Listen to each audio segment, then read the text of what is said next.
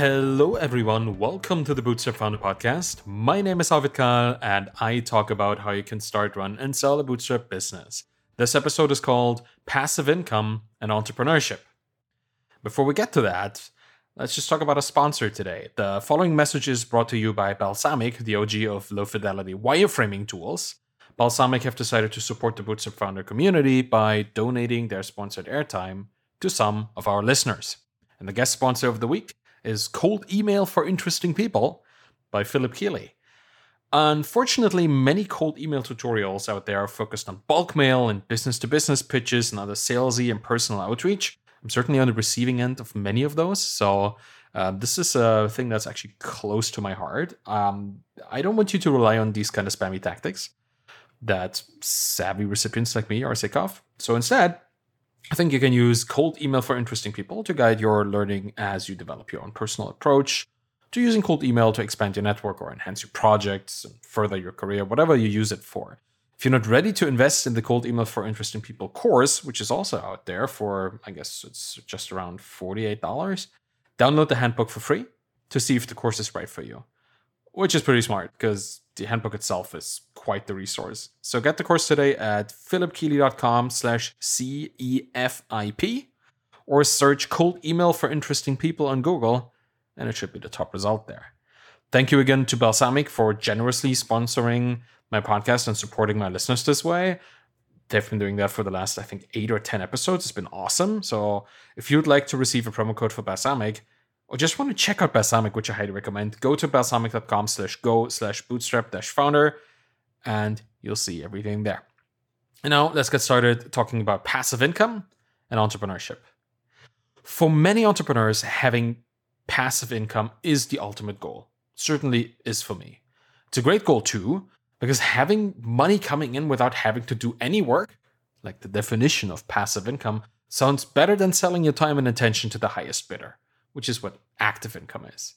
My entrepreneurial journey has mainly been focused on building a portfolio of income sources that are as passive as possible. And today I want to share what I have learned and how I went about it so that you might find some inspiration in there.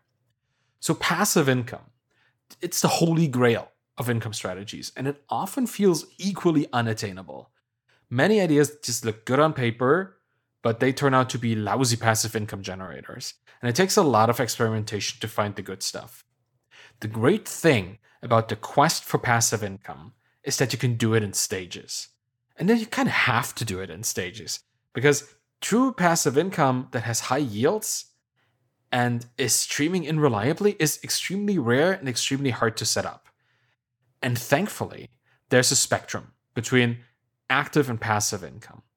And we all start out on the active side. Just consider your very first job, whatever that might mean to you.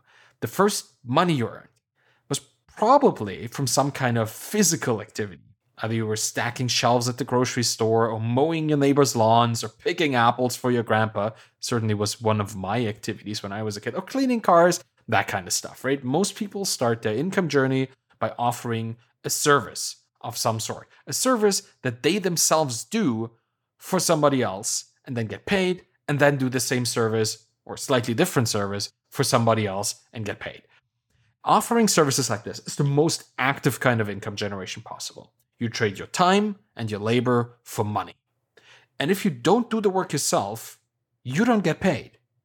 That's the biggest restriction there of almost all active income sources.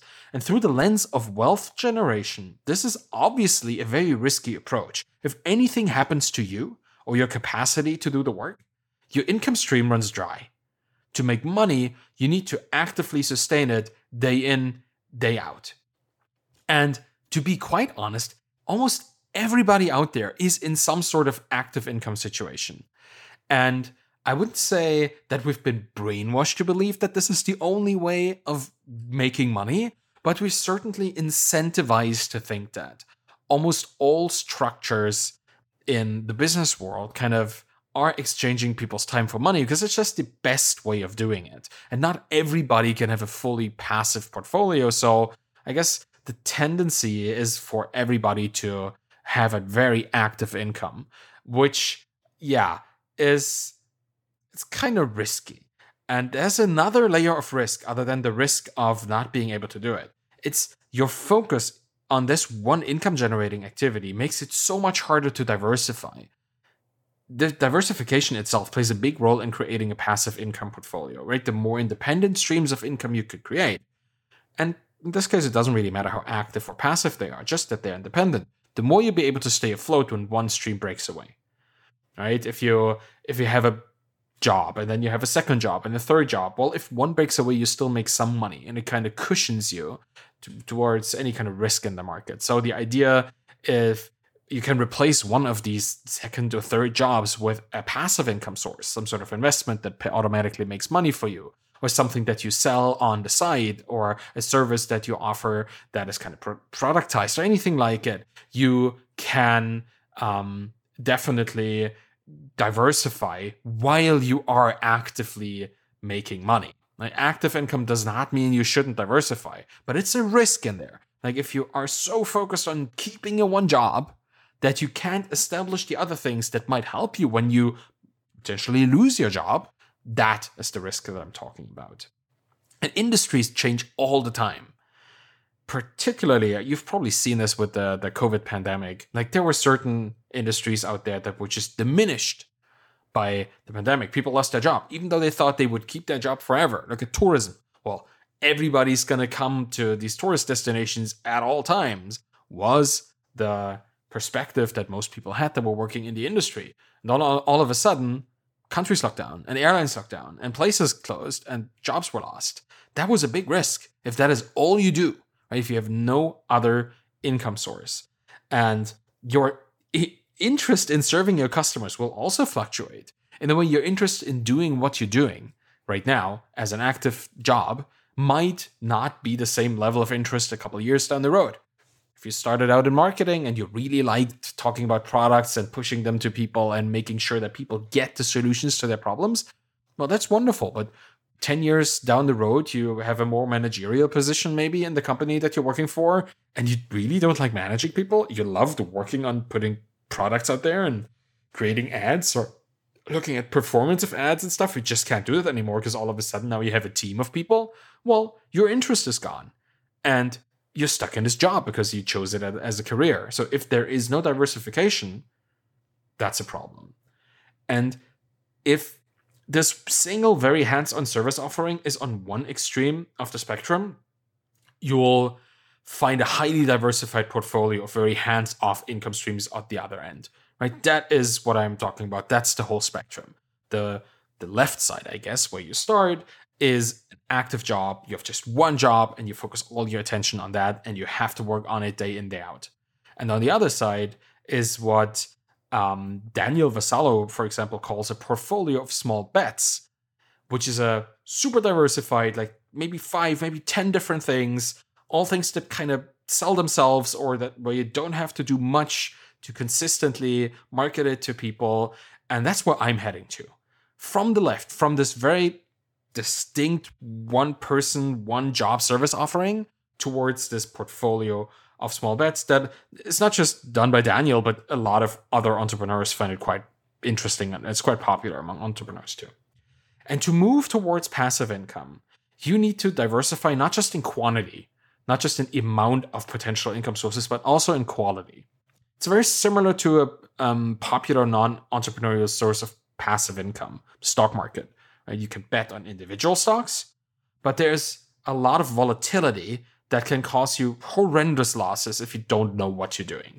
And let's be honest, many people in the stock market don't really know what they're doing. They're just doing what they have read or have been told and hope that other people also believe in. But that's maybe a different topic for a different conversation. But when you invest in index funds, and this obviously is not financial advice, I'm just talking about what I'm doing. Index funds that cover large segments of the whole market by just owning smaller shares of all the players in the market, you usually see more reliably long-term returns. Because the idea is that the market, no matter what the players in it do, grows over time. And index funds kind of map onto that and allow you to take part in that growth. So you should be doing the exact same thing by making the quality of your portfolio as diverse as possible. So take this approach on your own passive income generating efforts, envision multiple distinct and independent ways of generating revenue. And while you're getting there, they don't need to be fully passive either. Just envision different things. And here's what I've done there, what I am doing on this journey of my own entrepreneurial exploration. I wrote 2 books so far. I consult occasionally, and I run a little SaaS business, and I give conference talks. So that's 2 info products, really, 1 software product, and 2 service products. It's a solid mix of active and passive streams, and my focus currently is on creating more passive income components that will eventually push out the active ones so that I don't need to do them. Of course, I can always choose to do some consulting or speaking at a conference, but preferably, really, I would like to have more info products out there because to me, they are the more passive revenue generators. And it's honestly more scalable too, right? Because if I can write a book that is read by thousands of people, well, that's kind of worth more of my time than doing a one-on-one consulting. Even though the impact that I might have with the consulting is much, much higher, I kind of want to help 1,000 people and not just one. So info products and other passive income generating efforts are what I'm kind of looking at more. And let's just take the opportunity now to look at our income spectrum again, because we started active income on the left in the form of services rendered. And I've talked at length about this. Anything where you really spend a lot of time and other people spend some money, right? That's what this is. The next step towards passive income is productizing your services. And that means turning your existing service offering into a system that can lead to done-for-you solutions for many more customers without having to render every service from scratch. It's really creating a package with customization options. And by doing that, you reduce your risk while increasing the value that you provide, because with every time you render your service, the basic foundational thing is already figured out. You don't need to figure it out again. And the productized service also means you less active work, because the system that you've built will do part of the work for you. And I think that's really visually very clear that a productized service takes some parts of your service offering and just automates them, right? And systematizes them. Makes it easy for you to look up what to do, allows you to outsource work and all that kind of stuff. That's what a productized service really is. And generally, creating systems and automated solutions are wonderful strategies to move close to a portfolio of passive income generators. Anything that allows you to stay away from having to sell your time and attention is a move into the right direction. And anything that allows you to build a system, a self-sustaining system, and an automated solution, even if it's just partially automated, automation is really what helps you scale. And this productized service offering often leads us to one step further towards that goal, because almost any productized service offering has the potential to be turned into a software-enabled business. Software as a service businesses are that, and they shine at serving hundreds and if not thousands of customers simultaneously, offering the exact same service to each of them. And the service itself is highly automated and rarely needs your direct involvement. And it's really what the continuum is, right? You start with a service, you productize it, and then you take the most popular version of your packaging and you turn that into the system, into the SaaS business, software as a service business. That often means that you can't really customize it as much anymore, but that really is not as big of an issue because you can now serve hundreds and thousands of people at the same time, where before you had to reach out to every lead, right? It's just a matter of scale. And that's why usually all software as a service businesses don't really offer that much in terms of customization, but they have a lot of configuration, where you can pick and choose the functions that are available in the system, but that's really what it is, right? There is no custom stuff. There's just configurable stuff. And that is good because it allows you to scale. But we're talking about building businesses here, right? And that is important there's one thing that I really want to mention here. Building a business really is not passive income. It has a potential to allow you to get to that point, but it's from my own experience is quite an active process. Because first off, while you may own the business and you may own all the dividends, it still needs you to run it. So unless you can build a business that can run completely without you, which is the end goal of every business that is built to sell. But again, we're just talking generally at this point, you do not have passive income. Usually when you build a business, you're focusing all your time and all your attention on that business. And that makes it hard to diversify. Again, it is an active income source. And while serving many customers with one heavily productized solution is definitely a move towards passive income, it also is still quite an active endeavor. A business is an ongoing concern. The customer service needs to be done, any billing issues, a product development requirement will all need your time and effort. You will have to work in and on the business. The great thing about running such a business is that you're becoming an expert on solving problems in your particular field. And you learn a lot. And when somebody's learning, they might also want to teach. At least I do that. That brings me to one of the most passive kinds of income generators, and that's info products. Be it books or video courses or cohort-based workshops or any other educational form of product, info products tend to have the highest upfront building requirements, but also offer an equally high potential to generate revenue for you passively. So teach what you learned in a medium that you enjoy. Right? You like writing, like I do, just write a book or write a blog, write a newsletter, right? Get people involved. If you like video more, create a YouTube channel, go on TikTok or be on Twitter and do live video stuff, like workshops or whatever. There's all kinds of ways for you to share what you know to the people that you want to help. There's no one medium for this. Podcasts are obviously another way of doing this. You can teach in many different ways. And the more applicable your insights are, the more likely you'll be able to turn them into a product that people then purchase, consume, and talk about. Write useful books that people recommend to their peers. Create content that's loaded with clear and pragmatic knowledge that is accessible to everybody interested, and you'll have a good info product on your hand. And these products usually are self-sustaining because people recommend them to each other. And that doesn't have to be just an info product. Could be a SaaS business too. These self-sustaining products are generally a good idea. Build SaaS businesses with built-in network effects where users invite new users. We did that for Feedback Panda. We had an internal sharing system where our teachers, our customers were online teachers, they would share feedback templates with each other within our product. And they would really, really enjoy that because that would speed up the process for them to come up with new feedback. Obviously, if you can use somebody else's template, they're probably going to write something slightly different than what you've had in mind. So now we have something new. And that allowed our customers to pull in their peers, promising them, hey, there's already a gigantic database of stuff there. And now you can add yours and then everybody else benefits. That was a network effect that we built into our product. And that allowed us to do all our marketing essentially through word of mouth, because the more people invited new people, the better the product got and people understood it. And then they did essentially our marketing for us.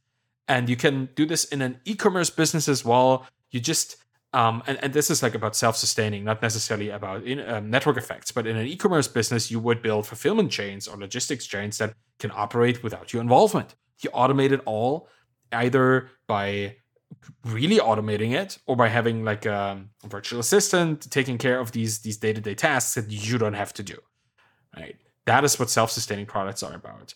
And if you offer customization options, still talking about e-commerce, that your customers can carry into their communities and exposing your business to more prospects, because now all of a sudden they can offer a version of a product that is specific to their communities, that is also a self-sustaining word-of-mouth based marketing approach. These are just examples, right? But you can do many, many things that allow your product to sell itself, or to at least facilitate community-based marketing through your users. Referral systems are usually one of these approaches to how to do it. And another viable method of speeding up your journey along this path to passive income is just the compounding effect of cross-promotion. Because if you share your expertise by consulting, we'll just create an info product with answers to the most commonly asked questions and use that to find more clients. Can be an FAQ on your website, a couple pages white paper PDF, whatever. Just create something that you can give to people so they can get a feeling of if they want to be your client. And it teaches them something to begin with, so now they trust you to provide something meaningful. So over time, this can grow from a lead magnet into a for-profit info product offering. The book mentions your consulting service, and by consulting you mention your book, and loops like this turn your collection of income streams into a self-sustaining and self-amplifying portfolio. That's kind of what passive income really is. It's like these cross-promotional activities and allowing your customers to talk about your product to their peers without you having to do it. So that's the passive income journey, really, from my perspective. The continuous act of moving from active service work to many kinds of passive income. It's quite the journey, right? You can probably feel how I'm excited to talk to you about this, but it is also sometimes quite anxiety-inducing, and I can tell you that it can feel like an insurmountable challenge at times, but it's absolutely worth it, and definitely compared to having only one source of active income for the rest of your life. It's really like tending to a garden. You maintain and you prune it, but the plants and the fruits and the vegetables, the herbs, they do the growing for you. And they'll grow overnight while you sleep, which is the number one benefit of passive income, right? You wake up, you made some money. Because that's what passive income does. And that's why you should want to explore the possibility of moving from your active income to a passive income future. And that's the podcast for today. Thank you for listening to the Bootstrap Founder podcast. You can find me on Twitter at Arvidkahl, ARVIDKAHL. And you can check out the blog at thebootstrappedfounder.com. You can find my book Zero to Sold at zerotosold.com, where I do talk about passive income and of ways of building a business that way. And The Embedded Entrepreneur, my second book, at embeddedentrepreneur.com. If you have any questions about this episode, reach out on Twitter or send an email to arvid@thebootstrapfounder.com. If you want to support me in the Bootstrap Founder podcast, please leave a rating and a review by going to ratethispodcast.com/founder. Thank you very much for listening and have a wonderful day. Bye-bye.